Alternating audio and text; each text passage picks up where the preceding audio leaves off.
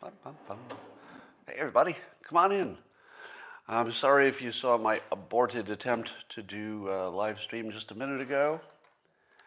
I was trying to take my selfie profile image that appears as the thumbnail, and I hit the wrong button because this interface could use a little help. But how great is today? I'm going to teach you about reality, tell you what the fake news is trying to fool you with, and we're going to have some fun. Oh, yeah. And all you need is a copper mug or a glass, a tank or chalice or stein, a canteen jug or flask, a vessel of any kind. Fill it with your favorite liquid. I like coffee.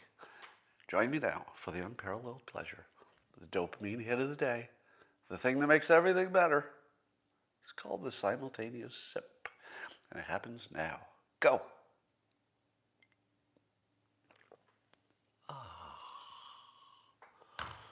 Right, I saw a question go by that I want to answer.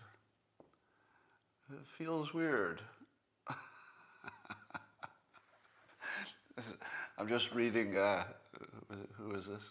One of the commenters saying that they're addicted to the simultaneous sip. And now they feel weird if they think I'm not going to be here to do it. Well, that's exactly how I get you. Get you addicted. It's not an accident. There are no accidents. Bill Pulte, good to see you. And we have lots of stuff to talk about. Let's jump right in. All right. Number one, Elon Musk. One of his test rockets exploded after it returned otherwise safely back to the launch pad. Have you watched one of these SpaceX rockets land after it's done its thing? And it's the wildest thing to see it land upright. It just seems like, isn't there some way to do this easier than trying to make it land upright? But maybe not. I'm sure they thought about it all. So it did land okay, but a few minutes after it landed, it exploded. There was some kind of leak or something, maybe. And I was trying to think how hard that must be if you were on the team and you thought it worked, and it went up and it came back, and I guess previous ones have exploded, and this one landed, and you're like, yay! What? And it just blew up. I'll tell you, Elon Musk has a pair of gonads about the size of Jupiter, I believe our largest planet. And I love the fact that he's just gonna blow up rockets until this works. I don't know if NASA could do this. Could NASA fail as many times as you necessarily will need to get to success? I don't know if they could. I feel as if his Elon Musk's sort of special place in the country gets more and more special every time he pushes through something like this. And you know he's going to push through it, right? They're going to learn something, do it again. Just keep doing it again until it works.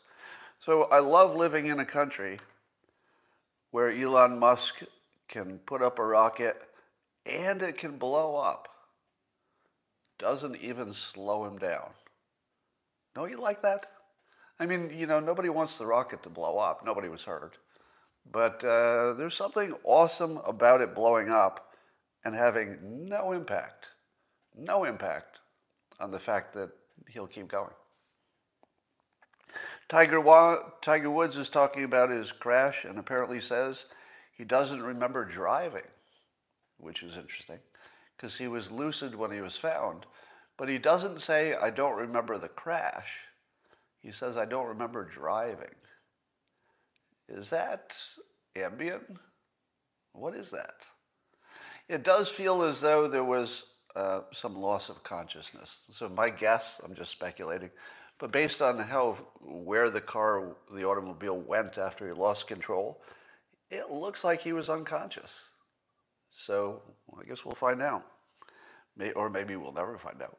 The effort to recall Gavin Newsom in California needed 1.5 million signatures, but they always get extra in case some are thrown out. They're up to 1.9. They have 1.9 million people signed a recall petition for the governor. Does anybody have any idea who would replace him? Because I think if you do the recall, he can still run, right? Is that how it works? Even though he's recalled, he can still run? Because nothing prevents that. So he'd have to win again, right? So who in California is even the right candidate? I don't even know. Somebody's saying Rick Grinnell. I don't know if he wants to run for state office, though. I could see him running for president someday. Rick Grinnell. How would you like to see Rick Grinnell run for president? Let me just let's just see what it looks like here in the comments. Because I don't know how he would lose. Do you?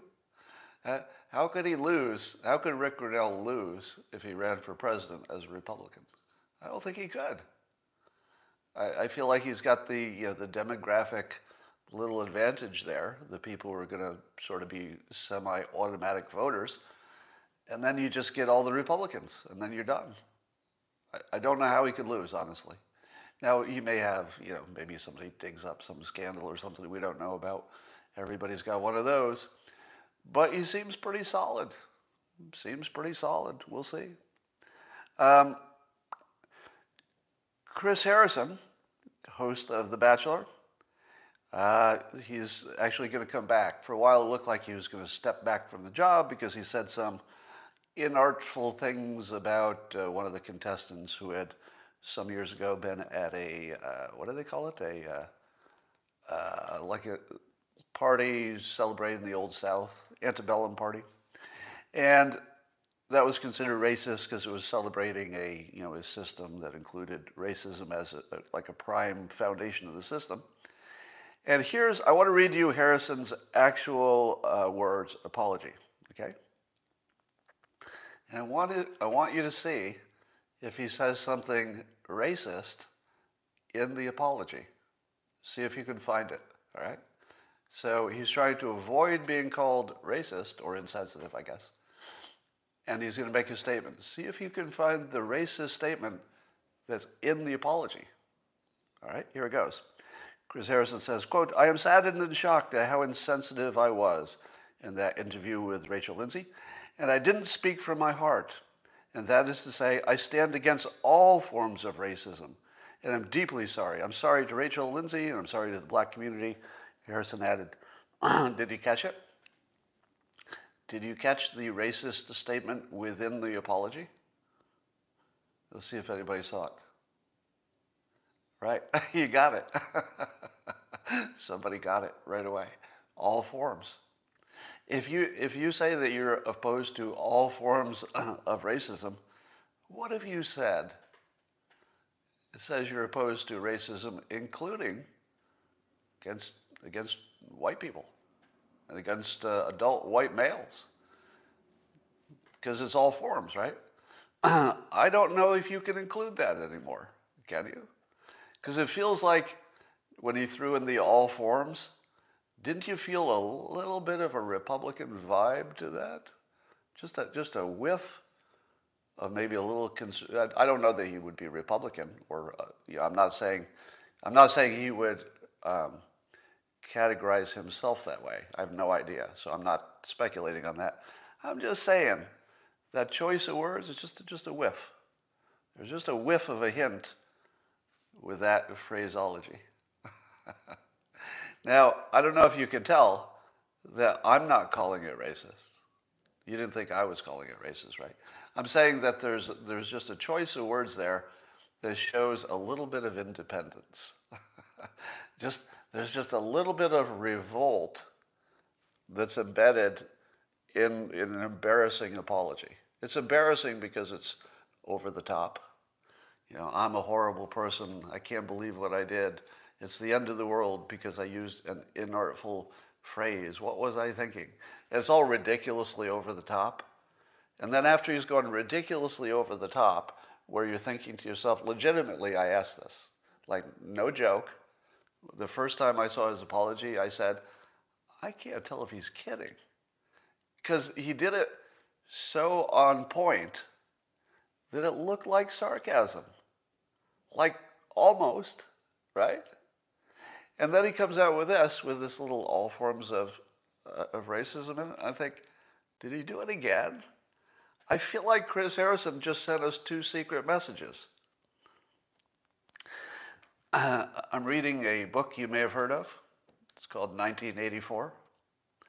And people said, hey, you should read this book, 1984, because it has historical significance. And somehow my incredible education in Windham, New York did not include that book. It's amazing. But I'd never read it before, so I just started digging in. And one of the major themes is that the people are so observed. You know, they've got a monitoring screen in their house that listens to them and watches them, and they don't even want to make a wrong facial expression unless they turn away from the screen that's in their home watching them all the time. And they don't even want to make like eye contact with somebody else if even the eye contact could be interpreted as maybe some kind of the beginning of a rebellion.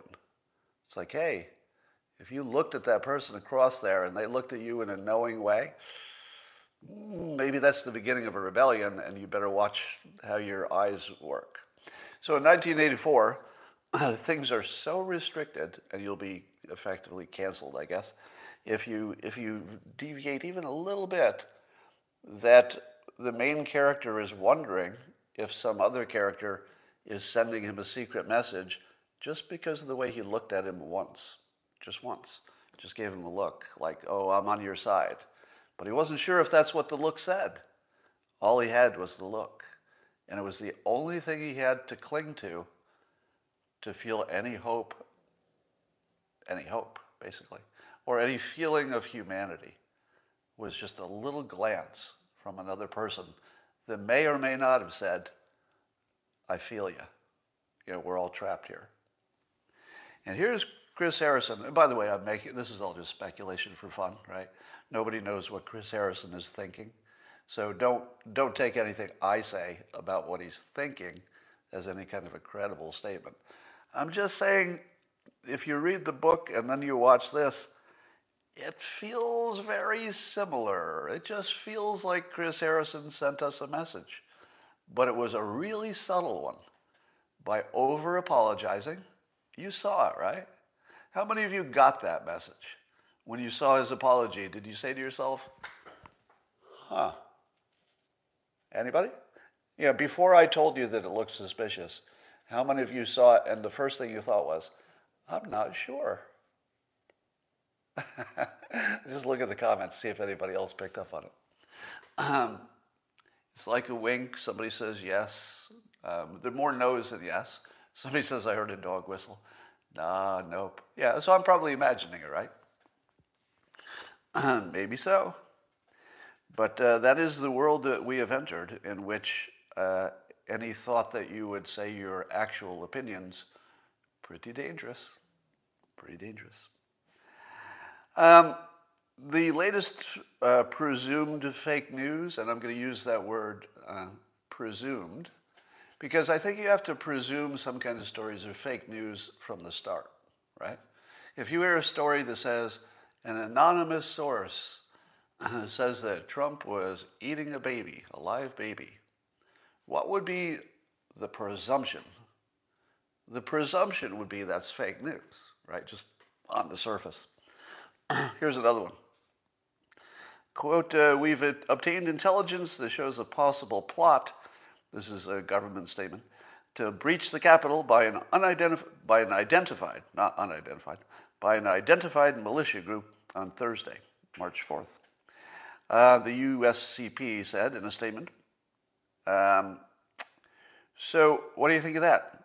Do you think that there's a possible plot to breach the Capitol by identified militia groups?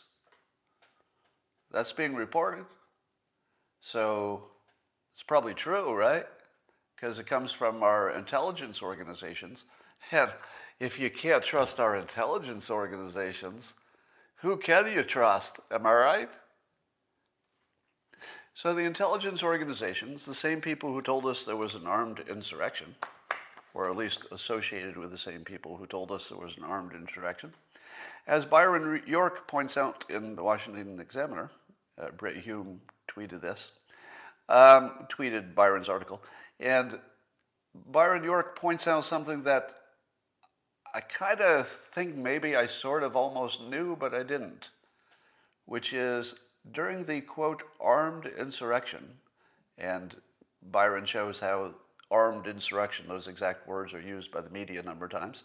So they called it an armed insurrection. And there were also lots of people arrested, right? So those are the two things we know. The media called it an armed insurrection, and they arrested a lot of people.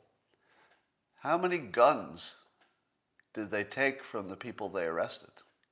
Give me a number. What do you think the total number of guns that were taken from all the people arrested? There are hundreds now, right? Is it dozens or hundreds were arrested? Zero. They did have stuff like bear spray and clubs and stuff like that, and they'll kill you too, apparently. But zero. If they had taken one gun, I would be sensitive to, at least if they said armed insurrection, at least it's sort of technically almost true. Somebody's saying one, but that was taken from a car. It wasn't taken from a person. Taken from a car from somebody owned it, of course. Think about that. Think about the fake news selling you on an armed insurrection, and nobody who got arrested had a gun. Now, there were people with concealed carry and unconcealed carry, I think. I'm not sure. But we know weapons were there. There is a complete non-overlap between the people who had weapons and the people who were willing to break the law at that time. Right? Nobody with a weapon broke a law and got caught. Not one person who had a weapon on them also broke some different law and got caught. That's a little bit hard to sell as an armed insurrection. But now we're being told there's another one. Armed insurrection version 2. And it's an identified militia group. What's their name? What's the name of the identified militia group? Let me read further in the story. I don't see it. Did you? Have you seen the name of the identified militia group? They're not going to tell us the name? If this were Al-Qaeda, would they say, well, we have a terror group. That's all you need to know. Somebody says it's classified. Should it be? Maybe it is. Should it be? Because I don't believe any of this story. Because this story depends on the fact that somebody watched the Capitol assault on January, whatever, and that they said to themselves, I think this could work out if we take another run at it. What would that look like? How big is this militia? Is this a militia with, let's say, I don't know, I'll pick a number, 80 people who are associated with it, which would be a lot, 80 people, who maybe 15 of them could get a plane ticket to Washington, D.C. on this date? And then they were going to do what? Were they going to conquer the Capitol and hold territory with their 15 people, and then use that as the beginning of running the country? What? Could the news that's making up this story, this is obviously a bullshit story, could they at least give us some kind of make up some more details, like what they plan to do is bring X number of people, and they plan to hold the government, or is it the beginning of what they hope will be a general uprising once they get things going? Because they watched the first Capitol assault, and you'd have to think that they thought, well, that worked so well, let's do some more of that. What exactly was the plan here for these 15 guys? I'm just making up a number. 15 guys who could get to D.C. Were they going to take on the military of the United States? If you can't even come up with a fake news story that even holds together with its own fake news facts, don't put it in the news. Don't even tell us about it. If you can't even make the fake news fit, like it doesn't even make any sense.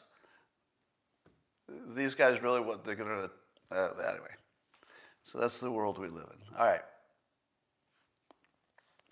right. Don't expect to see any militia uprise in D.C. President Biden did something, I don't know that he's done anything like this in a long, long time. It was quite unprecedented. He said something interesting. I know. I didn't see it coming either. So apparently Biden was talking about the governors of Texas and Mississippi who dropped all the restrictions for coronavirus, masks and lockdowns and stuff. And Biden said, the last thing we need is the Neanderthal thinking. So he's basically calling the Republican governors of those two states Neanderthals. To which I say, thank you. Thank you, Joe Biden, for being interesting for once. I mean, I do this live stream every day. You're giving me nothing. Nothing. I need a little more, dare I say, Trumpiness. What did I tell you would happen to Joe Biden eventually? And really, there's no way it to be avoided. Inexorably, there's a word you shouldn't say until you practice it in front of the mirror. Inexorably? You know the word. I'll just do a Joe Biden. You know the word. You know the word. The thing. But he's finally insulting people with insulting names like Neanderthal. And I, as an observer of politics, appreciate this. Thank you for being more like Donald Trump. Because Trump was interesting. No matter what else you said about him, he always entertained. Now, Biden taking a little baby step into being more interesting, calling the governors Neanderthals. I approve. I'm not saying I agree with his opinion. I'm saying I approve of his insulting ways. Well, in other news, the Democrats, this is according to Steve Scalise, he said the Democrats just voted to ban voter ID nationwide and force every state to permanently expand mail-in voting. Now, how many of you know the argument, pro and con? I'll bet none of you, or close to none of you. How many of you could articulate the argument on either side? On either side? Because I don't feel like we were ever told the argument. It feels like they just report what the bill is and then just say what happened. But what's the argument? What would be the argument for not requiring ID? Well, according to Daniel Dale, who tried to do a fact check on the claims made about this latest legislative thing, and he really has to try hard. Yeah, you have to listen to these Daniel Dale fact checks on this. So he's not fact checking Steve Scalise, he's just fact checking people saying things about the bill. He says, well, first he's talking about Mike Pence's talking about the topic. And he says that Pence claimed that under the bill, voter ID would be banned from coast to coast. So is that true or false, that voter ID would be banned? I feel like that's what was reported, right? Wasn't that exactly the point? So I feel like Mike Pence just described exactly what the news told us, that the bill would ban requirement of voter ID. But Daniel Dale says that's a false statement. It's false. And here's why. He says, facts first, this is false. The bill does not prohibit states from having voter identification requirements. Oh, well, that's different, right? But read on. Rather, it requires states to allow voters who do not show ID to instead submit a signed statement under penalty of perjury attesting to their identity and eligibility to vote. Oh, that kind of ID. The kind of ID where you promise it's really you. Why didn't you tell me? Why do we need why do we need driver's licenses? Can't we get rid of the DMV? And then if a cop stops you and he says, "Do you have a license?" And I say, "Of course I do." He says, "Can you show it to me?" And I say, "What kind of Neanderthal are you?" This is 2021, Jack. We don't show ID. That's a little bit discriminatory, but I'll tell you what I will do. I will promise you that I'm really who I say. Are we good? And the cop says, "Whoa, now that you put it that way, I was thinking that some kind of government ID would be the only way I could tell reliably whether you are who you say. But now that you've offered this alternative, where you simply promise me that you are, would you write it? Would you put that in writing?" "Yes, I would." "All right, here's a form. Just sign it. That says you're really you. You swear to God you're really you." "Okay." Here you go. And we're good, right? If you're like this comedian, was it Chris Aleu or something? Who's the comedian who just got in trouble for doing naughty things online with a 17-year-old allegedly? Now, if the problem is that the 17-year-old is under 18, I guess that is the problem. I feel as if Chris should be let off as long as she promised that she was over 18.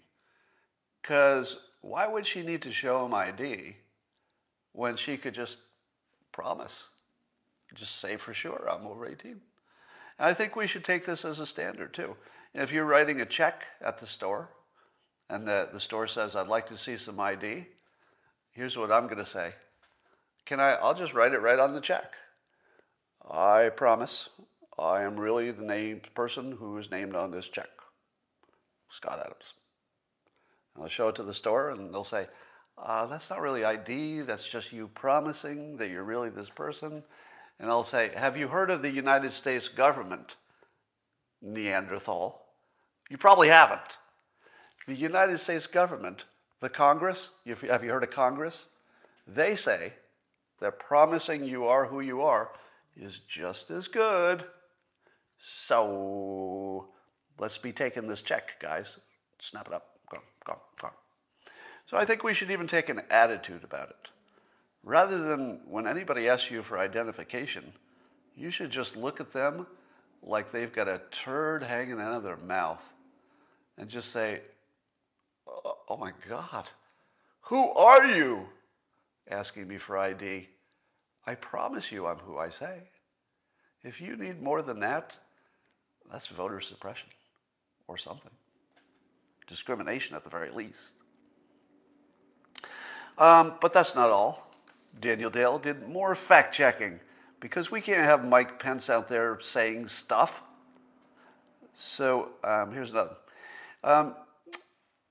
Let's see. And Pence made an outrageous claim. But luckily Daniel Dale was there to catch it.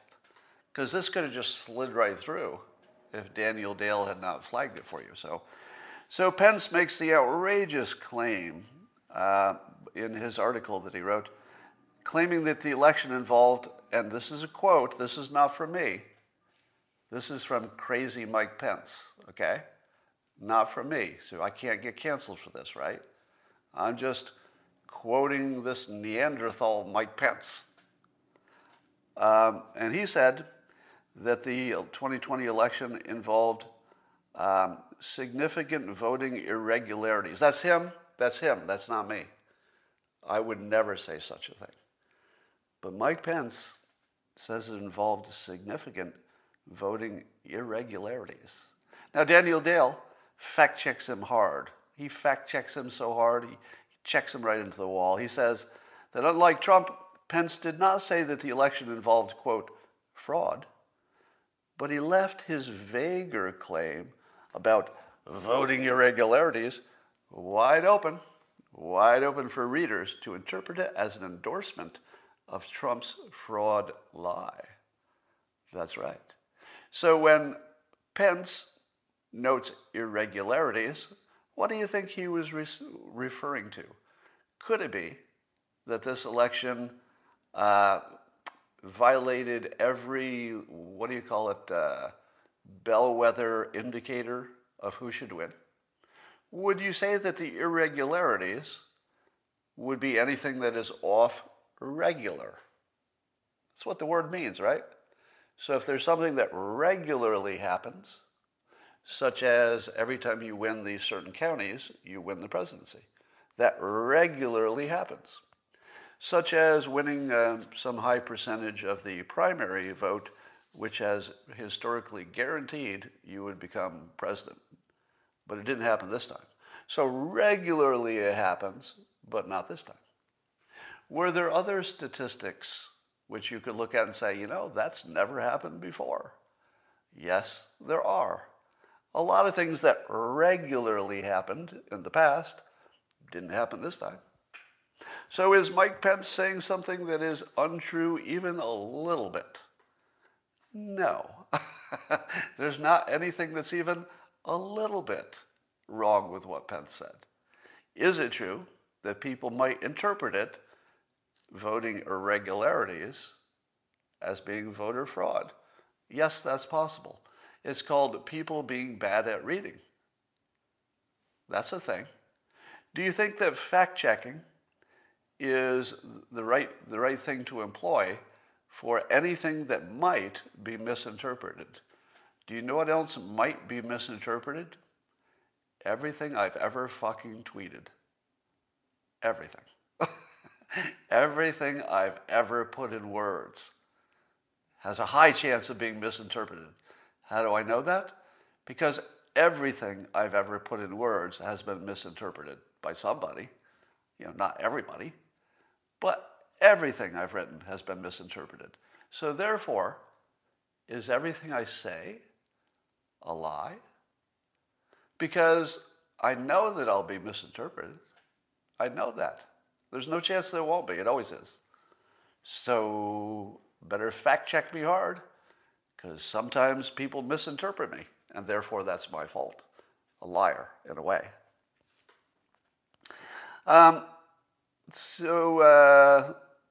Pence suggested, this is Daniel Dale fact-checking him again, suggested that the bill, this voting bill, would allow undocumented immigrants to register to vote.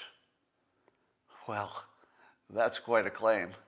You Neanderthal lying Pence, he's suggesting that the bill would allow undocumented immigrants to register. Well, that's not true. Here's the facts. The bill does not change the current law that bans people who aren't citizens from voting. So that's good. So it did not say undocumented non-citizens can vote. So it didn't say that, all right? But what did it say? Daniel Dale says the bill makes clear that people would still have to affirm. Interesting choice of words. Affirm. Huh. How would they affirm it? Let's go on. They would have to affirm that they are U.S. citizens before they are added to the voter rolls. It also says that the government agencies involved in the process are to inform only U.S. citizens that they will be registered to vote. All right, but that's something that the government does. But in terms of the citizens themselves, they must affirm that they are U.S. citizens before they are allowed to vote. Affirm. Sign a document that says you are. It's just a promise, right? So Daniel Dale is fact-checking Pence, who is, I would say he could have added more context to his statement, but I feel that neither of them did a good job on this one. I don't think that Pence was clear enough, and I don't think the fact check was even slightly legitimate on this. All right. So that's kind of fake news we're getting today. So here's the context we have. So we had this Capitol assault, which was the biggest news the last few months, right? So the Capitol was assaulted. Some say a coup. Some say an armed insurrection without guns, I guess. But so we've got this hanging over our head that the election was not credible enough to prevent a capital attack. How bad does your credibility need to be? And I'm only talking about credibility, not talking about any allegations of fraud. I'm not saying the election was not accurate. Those are separate claims. I'm saying that in terms of people's minds, a huge number of citizens thought it was not credible and gave reasons, as in lack of transparency, as in we don't know if all the right people were registered to vote, etc. Just lack of transparency. So given that that's the biggest problem we have right now, wouldn't you say? The biggest immediate threat to the republic is the country itself, pulling itself apart without any external influence, and or at least not much of it. And at the same time, to address the biggest problem in the country, Congress just voted to make it worse. That just happened. The biggest problem in the country was a big part of the country, let's say 1/3 or half or whatever the number is, not thinking that the elections are credible the way the system is designed.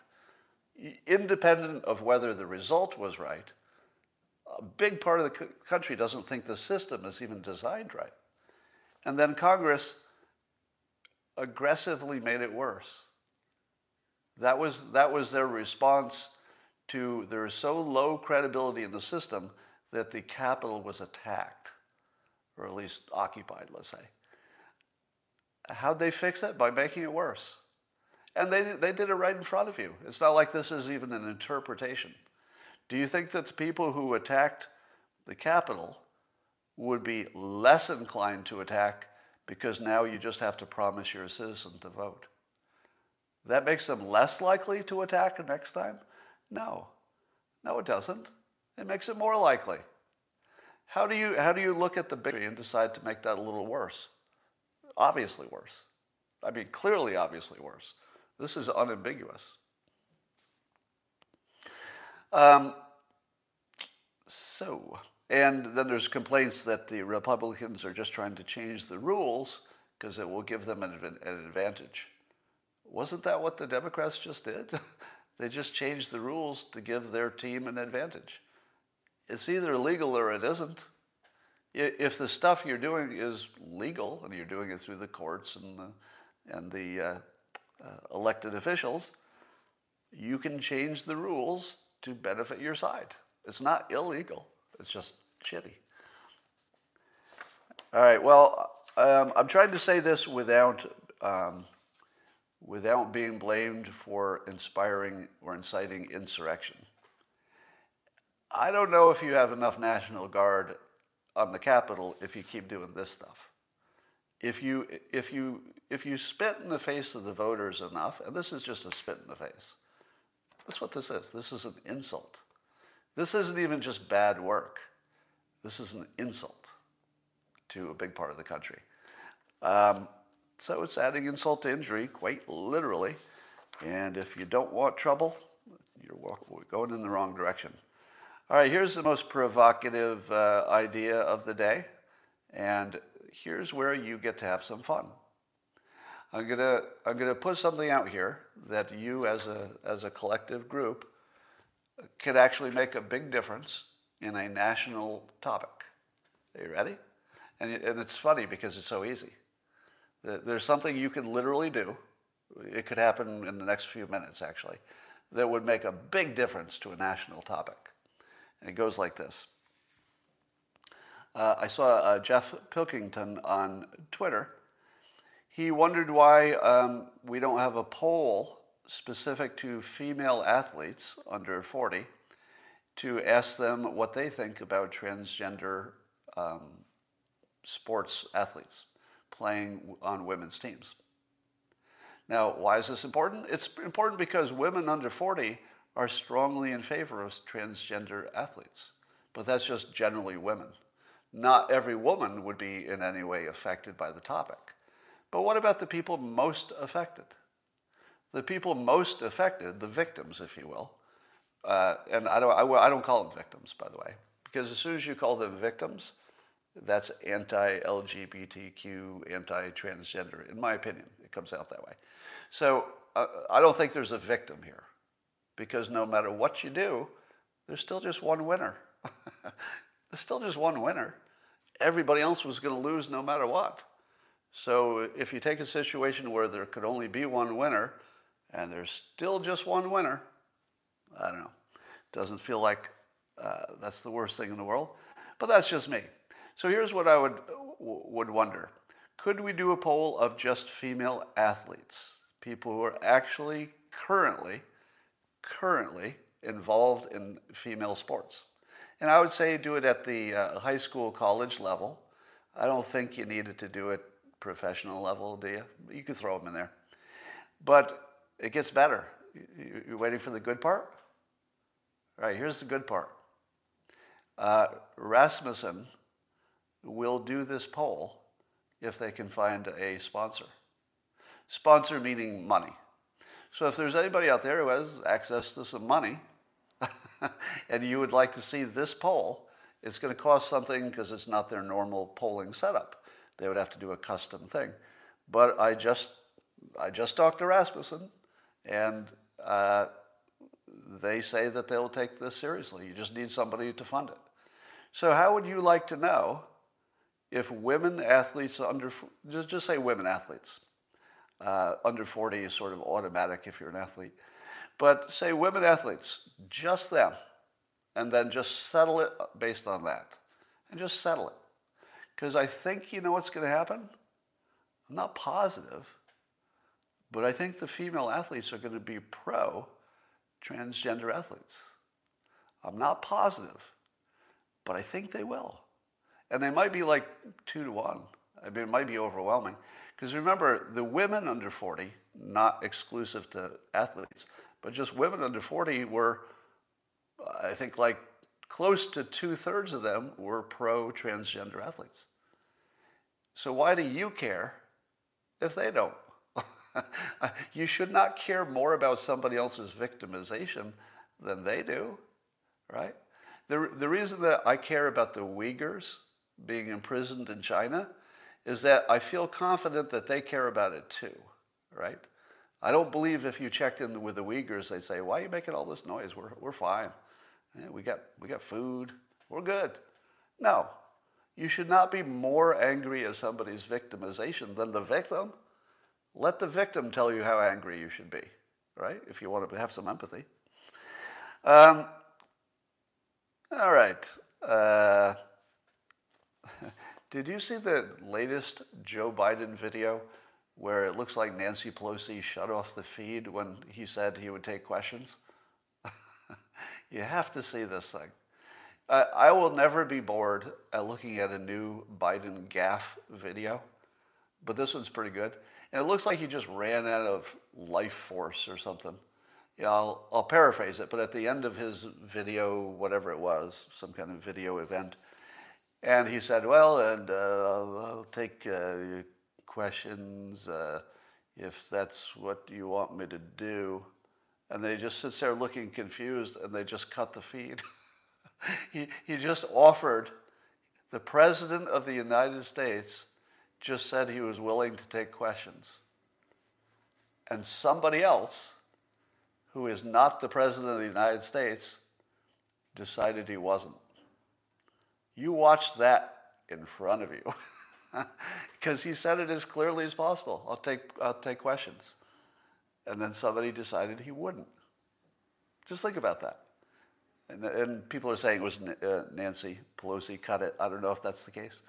But and it made me wonder, if you made a deep fake imitation of Biden and you nailed it, somehow you could make, we're not there yet, but somehow if you could make a perfect reproduction of Biden, nobody would think it was real. Because the real Biden doesn't act like a sentient person. Because you would just need to make the deep fake make no sense. You'd be like, "Oh, we'll take questions," and you could nail it. You could pass the Turing test pretty easily if you were trying to imitate Biden. because you know what he's going to do all the time, or you know what people will tell him to do. All right. There's new news that China is making all foreigners take mandatory COVID-19 anal swabs. That's right. If you didn't have enough reasons not to visit China, and there might be a few reasons you missed, for example, you might not be aware that they kill 50,000 Americans a year with fentanyl intentionally. Maybe you didn't know that. So you're thinking to yourself, I'd like to visit China. But you hear about that and you're like, I still want to visit. Then you hear, there is very credible evidence that they're harvesting organs from political prisoners and selling them to people who have money in China. And you say, well, I know that, but I'm not a political prisoner. I'd really like to see China. I think I'll visit. And you say, you're aware that they have actual literal prison camps for their Uyghur minority. You knew that, right? To which I say, I've heard a few things about that. But I've been to a lot of other countries and I really like to visit China. I think I'd like to go there anyway. They're stealing our IP and cheating on all of our deals, right? Yeah, but I'd like to visit. That doesn't really talk me out of it. The cities are so polluted that you won't even be able to breathe outdoors without a gas mask just to walk down the street. You know that, right? I do know that. I saw something about that. But still, I would like to visit. And then they say, that China will make you drop your pants and bend over, and they will shove an anal swab up your ass just to let you in the country. And then you say, what? Yeah, they'll actually make you bend over, they'll shove something right up your ass because you're a foreigner. I really want to visit China, though. Well, if you didn't have enough reasons to not visit fucking China, there's a good one. All right, Barry Weiss has a real good article in Deseret News. And it's about how the left is killing itself with their own rules. And the gist of it is that young professionals who are left, so people who are on the left, they're scared to death of talking honestly to anybody, even a friend. That if you're on the left, they're actually afraid of talking to a friend privately. Do you feel that yet? If you lean right, let's say you're more conservative, most of this audience probably is, have you ever felt that it was dangerous to talk privately to a friend? I haven't. I don't think I can think of one example where I ever edited myself privately to a friend. Like, there are always things that you don't say to some people, right? But I've never worried about it. I never thought, what if my friend tells somebody what I said? Now, I suppose it's a risk, especially if you're a public figure. People could actually take something I said privately and make something out of it in the news or social media. But I've never once worried about it. Never once. Literally, it's never crossed my mind. But if you're left-leaning and you're a professional, the example that Barry Weiss gave was lawyers, they're actually literally afraid of what their friends will say because they're afraid of their friends because of all the wokeness. Oh my God. I'm glad I'm not part of that. All right. Even though I'm left of Bernie, I'm still not crazy.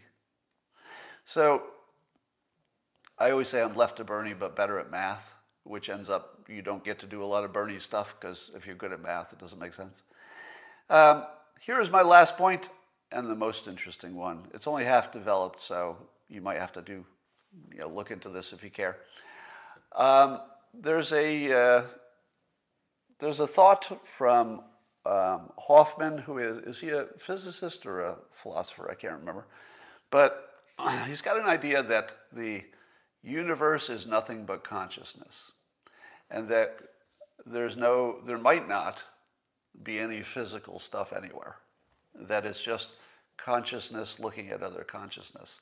And when you say that, you say to yourself, well, what the heck is consciousness then? How do you define that?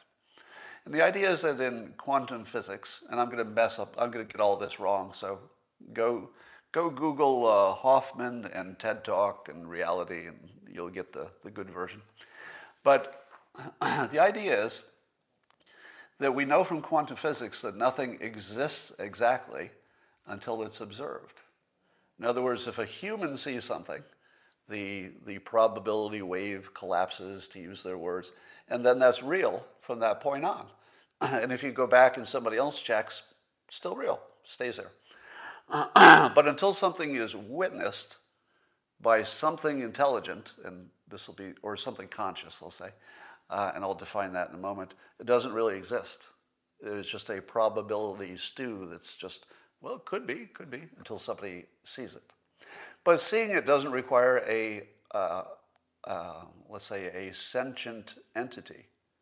The process of seeing something could be a device. So if you had a detection device and it detects something, that collapses the wave, just like if a person saw it. So anything that can be changed by sort of existing or interacting or observing anything else, it becomes real once anything else reacts to it. Does that make sense? So instead of using words like consciousness, I'm replacing that with like a cleaner, simpler definition, which is anything that responds, or anything that would cause something else to have a reaction to it. Let me give you a trivial example. If you were the only thing that existed in the emptiness of space, and a meteor went by, that being the only other thing, and you saw it, I guess you needed one other thing, the sun. And there's some stars and there's some sun. The light would bounce off that meteor, and then that light would hit your eyes, and that would be like an interaction. So that would be like intelligence, because something got registered, something changed. So my brain registered the light reflecting off the meteor, that became a memory or some slight change, and that slight change became like a recording, or let's say it collapsed the reality into one reality.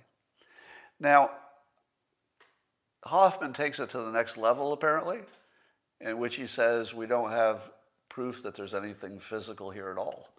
All we have is like consciousness looking at consciousness.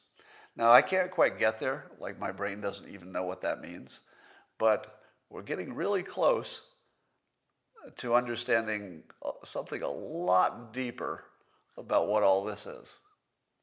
And I feel as though it's going to be one of the biggest points of enlightenment in human experience. And the way Hoffman explains it, and by the way, this is the way I've explained and viewed reality for, I don't know, a long time, which is that everything you see and touch is more like a user interface. And the example used is that on your computer screen, there's a little icon for the garbage pail, but the little icon of the garbage pail is not a garbage pail. It's a representation of something that you know how to use it by dragging things into it.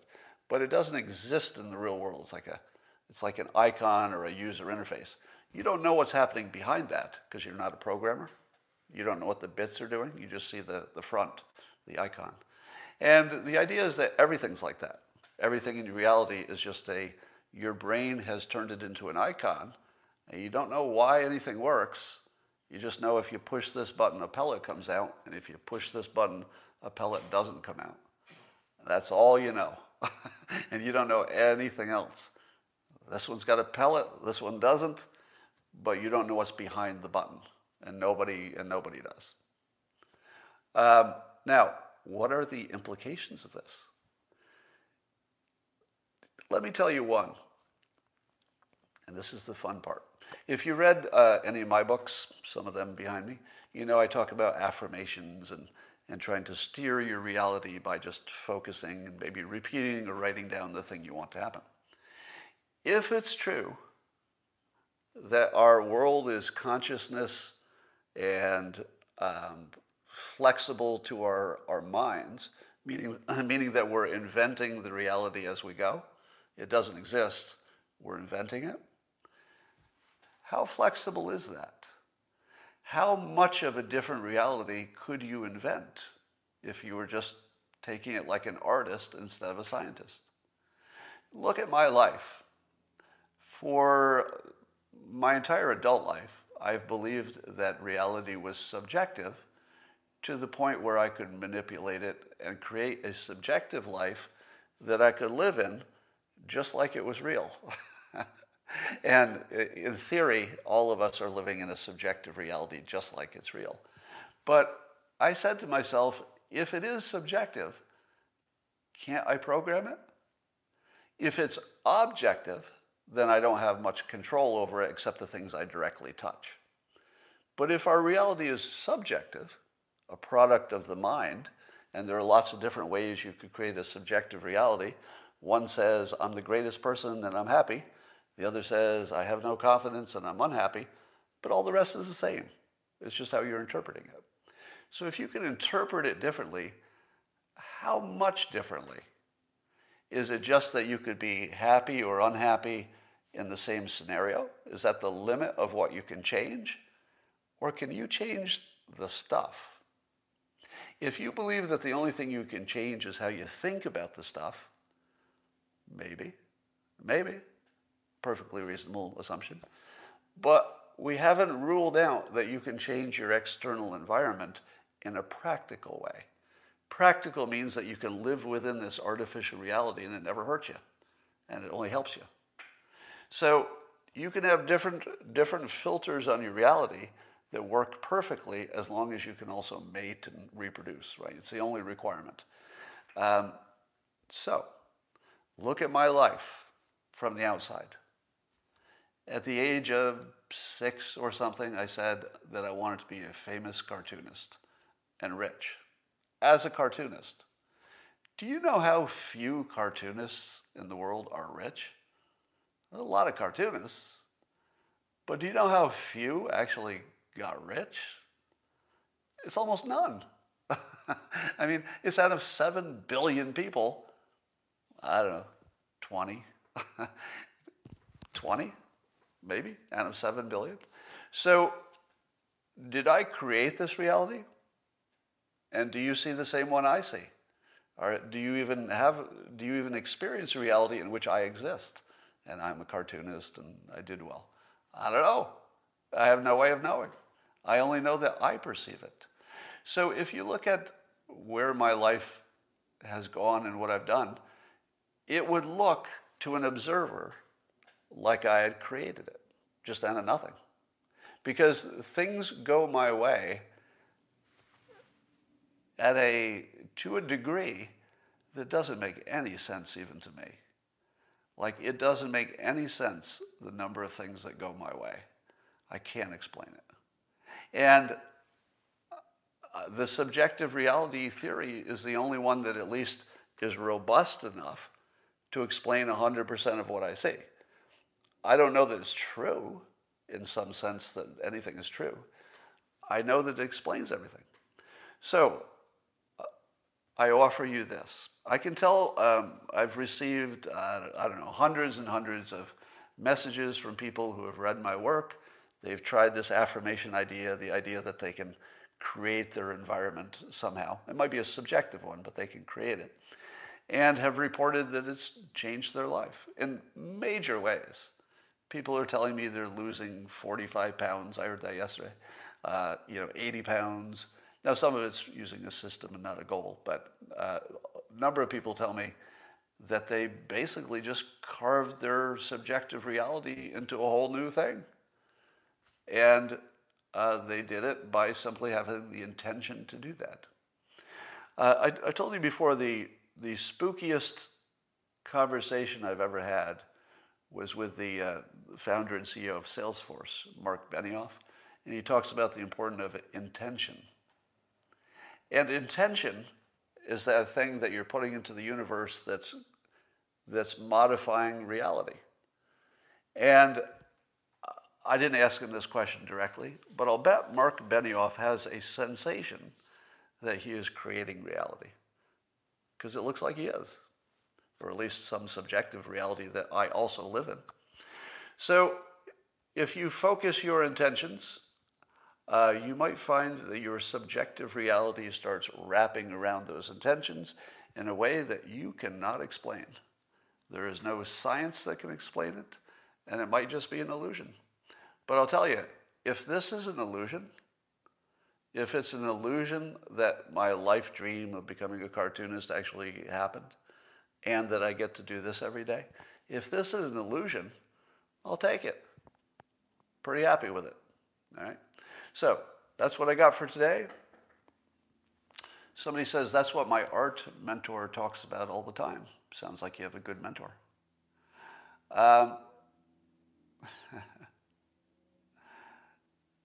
Just looking at somebody, I just want to see some of your comments because I want to see if I went too far.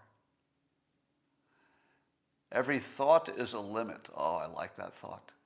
Just deal with that thought. This just came in from a comment. Every thought is a limit. Yeah, you're going to have to roll that one around for a while. Every thought is a limit. It reminds me of freedom's just another word for nothing left to lose. Have you ever been in a situation where things went so badly that you gained freedom? And you thought to yourself, what's this I'm feeling? Oh, it's something, everything went so badly that now I'm free. Freedom is just another word for nothing left to lose. Once you realize that, it's a real mind bender. And it's also true that having complete power and having no power whatsoever turn out to be the same thing.